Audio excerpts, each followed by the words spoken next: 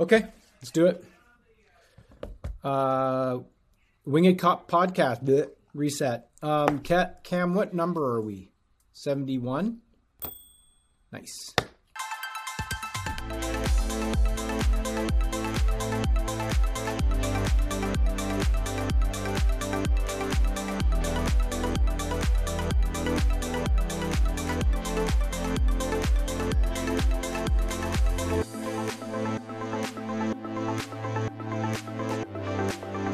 Winged Podcast, goosedigital.com, episode 71. Who do we have? Robin Kroll. Kevin Butler. Michael Trixani. It's just three of us today. Just three. Yeah, just three. And in Happy 2022. New Year. 2022, the first one of 2022, the first podcast of 2022. I don't think we've ever had this group of three on a podcast, so this is exciting for me. I don't think so. Haven't we? No? I don't know. Maybe that one time we had Jeremy with us. Maybe, but... For the Christmas one a long time ago. Chris is having internet issues, so he's still with us. He's still here. He's still part of Goose Digital. He's just having internet issues. So. We are being dynamic with the pandemic afoot, and we're trying to be responsive while also continuing along our content plan and getting out there and marketing. Nothing will stop us. Nothing will stop us. That's right. Nothing. I love that. Is that going to be our tagline for 2022? Nothing will stop us. Yeah, and you know what? We could have rebooked the podcast, but we didn't. And there were other reasons too, but we didn't. Look, I think it's not perfect, right? But I think there's value in continuity and pushing forward, and there's nothing detrimental here. It's just we've got to be dynamic and the ability to move and sort of pivot on the fly, and that's what we're doing. We're not letting it interrupt our marketing. We're just adapting as we need to. I think that's such an overall statement for starting off this year, Kev. I love it. 100%. Nothing's perfect, but you still got to move forward. That's it. Mm-hmm. Mm-hmm. Well, I mean, the value of, what did you say, continuity or just consistency, getting a regular rhythm going, for sure. I think so. It's the first week back from holidays. I think it's all important here to sort of rip off the vacation Band-Aid, and we're back into it, and boom, episode 71, here we go. All right. So kicking off the year for a lot of organizations, a lot of our customers, ourselves included, we're ramping up sales and marketing, as we know, in a big way this year, making some pretty large investments because we see the benefits of that and see what's working. We thought, thinking about marketing strategy, I mean, I hope people aren't sitting there right now being like, what should we do in 2022? Because it's, there's only so many months in the year that you can really get moving on this. And certainly the first quarter sales budget, you don't want to completely blow. So hopefully there's things that are already in motion for organizations that they can execute on in the first 6-ish weeks of the year. But it did kind of raise an issue around, how are companies sort of looking at their year, and talking a little bit about how we're looking at our year and how we're breaking down the year. So we've got sort of three areas of kicking off 2022 and how to set up marketing strategies and what I think a lot of us are going through right now. So the first one we wanted to just jam on a bit was, how did we do last year? I think that's probably what most organizations are going through. So I know even this week we're trying to pull the final numbers, if we can even get there by the end of today. Probably will take us even a bit into next week to get our final sales numbers, our final kind of as best we can analysis of how we did sales and marketing. But why don't we talk about that? That's not an easy, if you're driving fairly large sales budget or sales team, or even a small team like ours, I mean, there's a lot of moving parts just trying to figure out how we did and what the final numbers were. Maybe I can jump in first here. And just as a side note, I hope this sort of serves, I don't think anyone's listening to this podcast by the time we release it saying, I don't have a plan for 2022, but perhaps it serves as a bit of a checklist to measure what your intentions are for the year and how you're thinking about it relative to another organization. Maybe there's some things you can pull from to say, hey, that's a good idea, or I'm on the right track, or We're both not wrong. So when I think about looking at the previous year, I think the obvious first one is, did we accomplish our goals and targets that we set out for? Yes or no? But I think within that breaks out a few other things. It's sort of, well, how did we achieve, if you met your targets, or even if you didn't, sort of, what is the primary reasons for or for not doing that? Is it you missed the one big deal? Is it you really missed the mark, and it's sort of, you're gonna have to really go back and figure out a different approach. In our case, as I think about our year, we Chris isn't here, so we can't quite congratulate him, but we did meet our number. We know that much, and so I think we're going to look at it and say, did we meet our number by the kinds of sales deals that we anticipated, or was it sort of a bit different, but we got there anyway? So that's one. And then the second part of that would be the trajectory of sales. Is it a matter of you had an unbelievable Q4 and that kind of pulled up the rest of the year's performance, or is it possibly the opposite, whereas you had a super great start to the year and everything kind of, you limped your way into meeting target and quota? So I think the trajectory matters. Or did you kind of more evenly? I think for us, it was a bit more of a even slightly curved up performance throughout the year, which is great. I think that's kind of the indicator you want, but it's sort of looking at how you got there and what would be the emerging patterns or trends for velocity moving into the next year. Yeah. Yeah, and I think in an organization like ours and a lot of the clients that we work with, it's so much about that marketing and sales partnership working together. So you're right, Kev. As we, at the end of the year, a lot of organizations are looking at those sales numbers. Looking to see if they've met the targets. But it's really important to look at the marketing initiatives that actually drove that, and certainly. We do look at that to understand what were the different campaigns, the different strategies, as we focused on different industries or sectors, what was most effective. Because those are the things that you're going to want to really dive into deeply as you look towards the next year and say, what was effective and what was not, so that as you're resetting those goals, saying, how are we going to get to those numbers, understanding that marketing has a really important role in helping an organization achieve that. The bigger numbers, because I always kind of laugh, especially in growth organizations, it's you meet your target, and so for about 2 minutes, you're allowed the moment to say, yay, congrats, and everyone can feel good, and then very quickly it goes into, okay, well, now it's 30% more sales over last year. And then to your point, Robin, is, okay, how are we going to do this? And does the programs we had last year, which seemed to work, do those have enough juice in them or momentum to actually not only hit last year's number again, but in fact 30% it on top of that? And certainly that's what a leader like Mike will say, right? Is, okay, how do we get more? And so that's kind of the question is, do we need more from a marketing program perspective to go support this new target? Yeah, but I think, that how we did, and specifically where the deal flow came from and what's the makeup of those deals. There's a few things in there that we touched on.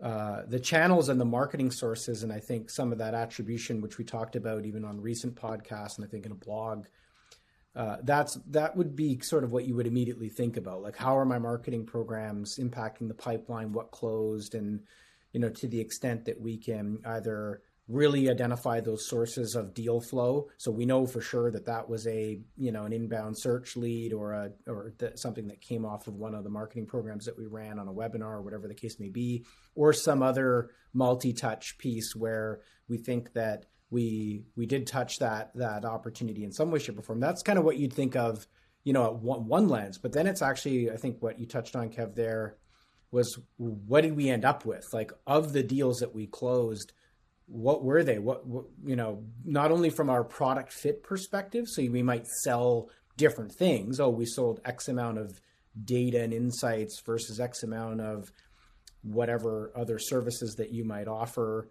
In our case, maybe it's marketing automation services, but also the types of organizations. And I think that's partly where you were going as well, Robin, is, were these companies that were what we thought we were targeting, and did they meet our ICP? And I think that's really an important component that I don't know how much time gets spent. I know that a lot of our clients will tend to sort of gloss over that, and they won't really dig into that, or they'll just say, like to your point, Kev, like we met the number. But I think if you, as a marketer, if you can say, no, we know that 30% of the deals that came through, and they may have been driven by our programs as well, they were outside of our ICP, and maybe that's okay, but now we've uncovered something here. Yeah, and I think that's a great point on the ICP, or sort of like a diversion of sorts from the ICP. Is it, things happen throughout a year, trends come up, and opportunities like reveal themselves, and then you say, okay, well, does this reflect perhaps a new ICP, a new persona, a new trend that we really, as an organization, want to go down? Because then that's a bit of a different view as well, to saying, okay, we've not only have made our numbers and we're selling right within this kind of growth channel or audience, because that might infuse the next stuff. And that seems like pretty organic and natural to me, but it's like, well, we kind of made all these exceptions in order to make the number, and there's a value in an organization being able to find a way to sell. But at the same time, it would lend credibility to the notion that perhaps you won't have the same opportunity the following year, and thus your ability to meet the next year's number could be in jeopardy. It's like, are you really going to pull a rabbit out of a hat twice here to do that? And I think to your point on sales and marketing alignment, Robin, and then I'll let you jump in. I think looking at what deals you didn't close, like if you're looking at marketing driven sources, and whether it's in your target ICP or slightly outside, and you identify that, well, we drove, actually those were great kind of pipeline opportunities, they just didn't close. I think that's also part of like the analysis that you'd want to include, because you'd say, well, actually our marketing program may be working well. We may just have a breakdown in completely handling those deals. To your point, like our sales organization is still learning how to navigate an expanded set of deals that are marketing driven, and they don't come through referral sources or whatever the case may be, where there's more some goodwill already baked in. But they do represent the style and type of business, and we were pitching in business that we were happy to win. Yeah, and maybe this is not directly answering or talking to your point, but there's also the flip side of sales informing marketing, and I'm thinking of some specific examples of understanding deals that come in and hearing or listening for things from prospects that we might not have been targeting specifically. So your comment, Mike, about some of these things that maybe are not as natural to record in your CRM. So if you hear something in a conversation, certain priorities start popping up in your prospects. This is the kind of thing that sales hears and will want to funnel it back into marketing. And one example of that I can speak to, certainly that I've heard our last quarter, is the rise of importance of a CRM with a lot of our clients. So we know that that's part of our ICP, which if people aren't sure what that means, that's the ideal customer profile, or the ideal customer persona. That we know that a CRM marketing automation, we know that that's a powerful mix, but we're starting to hear that more and more from our prospects. So as sales is hearing that, it's important to be able to funnel that back into marketing, knowing that that's a potential need for prospects and a need that we can go ahead and fulfill. So it's sort of that, Sure. that continuous evolution. I think it's a great point. The other thing that's sort of funny here, we're not the only company in this mode either. Mike, you referenced off the top, which is in growth mode and making investments into sales and marketing, and some of that's in the form of program and spend, perhaps MarTech tooling to support the amplification of our message to broader audience sets, but also would be bulking up in terms of staff and resources, whether it's sales or marketing. I think of sales particularly because I think we all know it's best case scenario, 1 to 2 quarters out is how long it's going to take to ramp up these sales individuals. And then I think when you look at that review of deals, the ones you won, like let's call it the right ones of your ICP, Robin, the ones that you won and you didn't win rather, you say, okay, well, what was the complexity there? Why didn't we win? And you factor that into this new sales staff that you're bringing in, whether it's one or multiple reps, and you think, okay, is he or she going to be able to navigate these complex deals inside of their first 180 days on the job?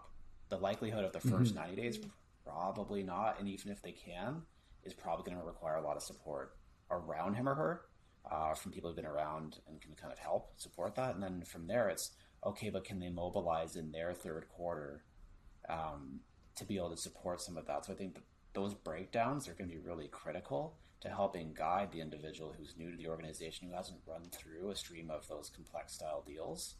I think that's really, really key as you think about ramping up your team. That analysis is going to be super critical.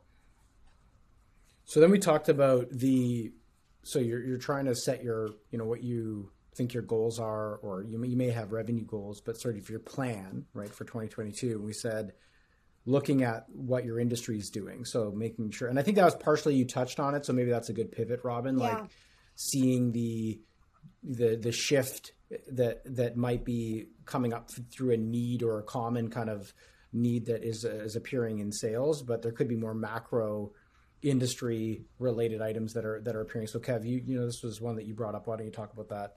Yeah, sure. I think so. It's important to have a dual lens view of one, just like we touched on, the performance of last year, and say, how do we meet our number, or did we not meet our number, and reasons for that. And then the second lens would be looking at your industry or vertical and seeing what's changed or evolved. I think some industries are faster moving or more dynamic, but just because you met last year's quota doing a set of programs, tactics, and solid execution doesn't necessarily guarantee the same result moving forward, particularly if there has been a lot of change in an industry. It could be M&A, it could be your ICPs developed or shifted and become a bit more sophisticated, and perhaps your service or solution does or doesn't offer a great solution there, right? Or a great answer to those pain points and challenges. So I think it's really important for marketing, and this is probably more of a product marketing function, is to look at what are the changes here? Does that impact anything to do with marketing, the content, the talk tracks? Does it even shift the way we need to handle sales leads could be demos and services, potentially product offerings, or even how sales cycles need to be coordinated and run? I think all of that's important. And listeners might say, well, our industry, I guess there's been some change, but it's kind of natural and it's non-material in terms of impact on what we're going to do. Well, that sounds great, and you'll get out there and go do what you have to do. But in some cases, we've seen some massive shifts in certain industries, whether it's pandemic related, whether it's just the natural evolution of how digital and digital transformation is impacting certain industries. So I think you do have to have a pulse for where the industry is going this year relative to how you view last year's performance, because they may not quite be the same, but this is kind of that full 360 view of what can you take from the previous year and implement it this current and following years with where the industry itself is at. Okay. Yeah, Robin, anything to add to that? No, I would just to add that, if we had sort of like one bullet point for our listeners, so when you are reviewing your sales numbers and your marketing numbers, don't just look at the numbers, right? So talk about those anecdotal things, and, get it's not necessarily just senior leadership that will be involved in those conversations, because you're going to have some of your frontline people that might be able to bring in some of those key pieces of information that are going to help inform going forward. Kev, to your point, there might be some industries where the changes are maybe not as they're not as huge, not as pronounced. Thank you for the word. But the reality is that companies who can get moving on even those smaller, less pronounced trends, those are the ones that are going to be able to capitalize on those growth. So the more you know, and the more you can act quickly on those things, the more chance you have of being successful. Okay, so I think that both of those sort of funnel into the last kind of area that we wanted to talk about briefly, was content strategy.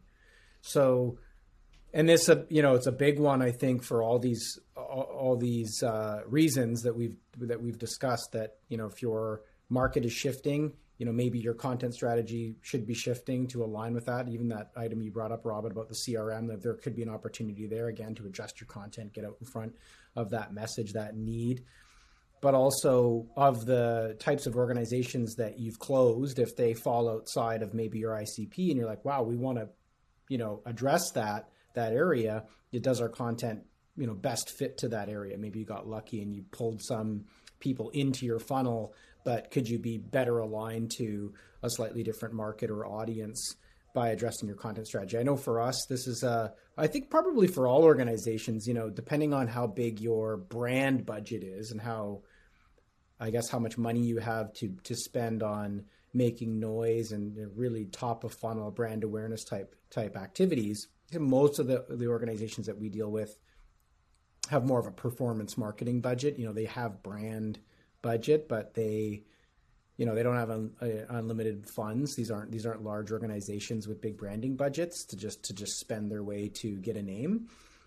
I think the issue there is, how do you create demand in a relatively cold, if you want to call them a cold audience, that they don't know you, right? So they don't know your organization, you're trying to target them. And I think going forward, the content strategy more than ever is becoming the thing that we need to focus on. The distribution challenge, we know organizations don't have that nailed down. That's a big part of what we do, is make that efficient so that you can spend more money on putting out great content, but really tackling the content strategy so that as the first time and second time and third time these prospects are seeing your name, that they find a piece of content that is dialed into that's interesting and it's dialed into their needs, and they're willing to consume it, right? And that's a huge challenge. Huge. I think, there's so much there. I mean, this is the subject of many podcasts for sure. There's a few things I want to address in there. Hopefully it's not all over the place. So first, I think what we've really seen is a movement towards lower lead volume, but higher quality. This idea that you can't perpetually be driving, at least in most industries, when you think of a total addressable audience or market, like you can't just keep driving thousands of MQLs a month. It just doesn't really make sense at some point.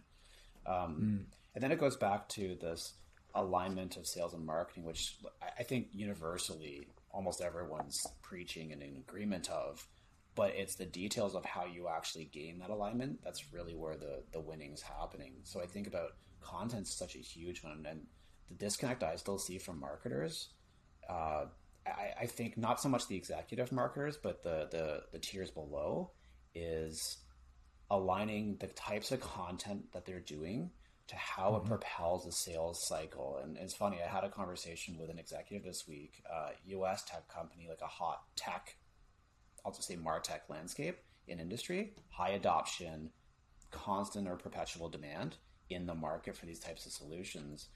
And what he was talking about was this idea of, they don't want to talk about feature and function. They want to differentiate themselves on a vision of how they actually serve their ICP.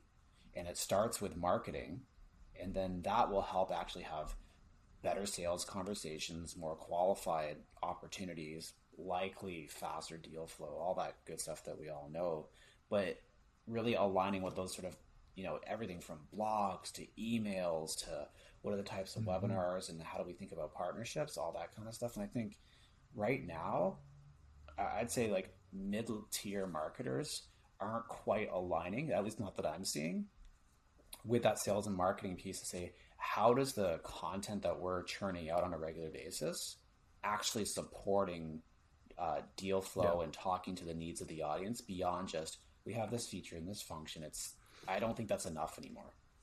It's not. So I would add two points to that to follow on that, Kev. One is the solution, right? Because it's not about features and functions. It's about how you solve that company's problem, right? That's what companies are looking for. How is this going to help me grow my business? How is this going to help me resolve this issue? That's what's going to attract your prospects. And the other part to that is that there isn't one single solution that a company is trying to resolve, and the solution is going to vary by the persona. So who is it at the organization that you are trying to attract or engage? And that's going to vary at the sales cycle. So if you're trying to, if you're focusing on a solution that's really going to appeal to a senior executive, what would that look like? What is that story? As opposed to, if it's somebody who's a little bit, maybe a marketing manager who is actually charged with going out and researching and finding solutions, she or he is going to have a different take on what they're trying to resolve. So your content has to be really clear on who you're targeting and the solution that they're looking for. Yeah. It's not easy, right? So there's a lot to think about, but that's so it's so key to being successful with your content strategy. Can I add a third rung or tier? I will allow you to do that, sure. A differentiated way to communicate that. I think, so if we look at MarTech in general, it just seems such a hyper competitive environment. You have direct competitors, 4 or 5 vendors who do basically the exact same thing as you, but then you have this whole host of other vendors that are indirect that you could be competing for budget on, attention most certainly, but also they kind of do some of that stuff too. It's like this giant Venn diagram where there's overlap on capabilities and solutions, and maybe you could get away with doing most of the thing that you're looking to do on this other thing that you wouldn't consider necessarily a viable competitor. And I think it's how do you differentiate the brand in telling the solution? If we're selling e-commerce software or something like that, everyone supports the functionality of selling online. So that in itself isn't really a solution or a differentiator. I think it's really about speaking differently in terms of positioning yourself. Are you positioning sort of long-term growth or customer satisfaction or these things, right? But I think it has to be different than the rest of the market in that story that you tell. And I think that's where that alignment piece comes in, is if marketing is going to go out and say, this is how we're positioning yourself, it's totally differentiated from everyone else. Does sales support that? Can they continue that conversation in a way that they feel comfortable, that they feel confident they can go and put their name behind a sale and opportunity to be accountable for it? I just think that's such a big piece, and that's where the breakdown in alignment really is. Yes, they're all marketing. When I say they all, marketing and sales are all striving for the same numbers, and they're happy to be in the same meetings, but are they really actually coming up with differentiated messaging, positioning, and stories in the form of content that sales can really ride off of and gain momentum from in a qualified sales? There's I think you hit on maybe the one thing I'll add, and then we'll wrap it up here. But you mentioned the junior or the mid-level marketers being able to create content that really does speak to the sales cycle and what the challenges are to move a prospect down the funnel or even attract them to begin with. And I would say that, that's probably hard to do even when you've got that definition. Sure. I think even when it's fully defined by leadership, to your point, and they actually have what they believe is the right differentiated value proposition and how, the high level approach that they want the marketing team to use and then to go develop all those stories.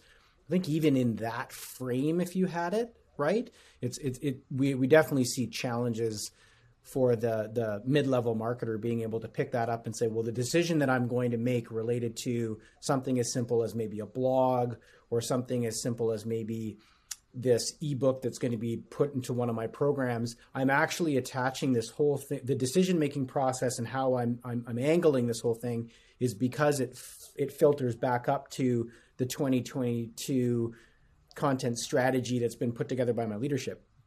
When that's missing, I think it's just a whole nother can of worms that you end up seeing where, am I talking feature function? Am I talking this? Is it all over the place? And then of course, if you have a lot of marketing irons in the fire, that challenge just becomes an order of magnitude more difficult, because there's just so many things going on. I mean, some of our clients have marketing departments that are bigger than our company, and good luck trying to get all those people aligned and under one thing. And that sums up a lot of organizations, though, that breakdown. But yeah, no, I agree. I think that is a huge a takeaway is being able to, if you've got that piece nailed down, I think the marketing teams have the best possible chance of creating content that's aligned with your selling vision. So I think if you've got a mid-level marketer who really understands the audience and that can make that connection between the content and sort of those sales cycles, it's a little bit of a unicorn in that, like, man, hold on to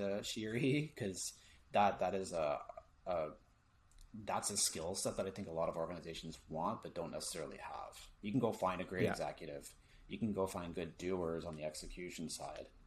Not to say those are easy, but I think that middle person who can really articulate themselves really well in that differentiated way, even with said framework, like you mentioned, Mike. Oh man, that's a hot skill set, I think. Awesome. Well, Marketing Strategy 2022. I guess we'll check up in December of 2022 and see did we hit our numbers? Did we hit our new numbers, our revised numbers? Yeah, and how we followed on our best practices and tips that we've just shared here. Exactly. How did we do measuring against this? All right, that was great. Pretty darn good. Thanks, everyone. 2022 is off to the races here. Thanks, everyone. All right. Take care. Bye.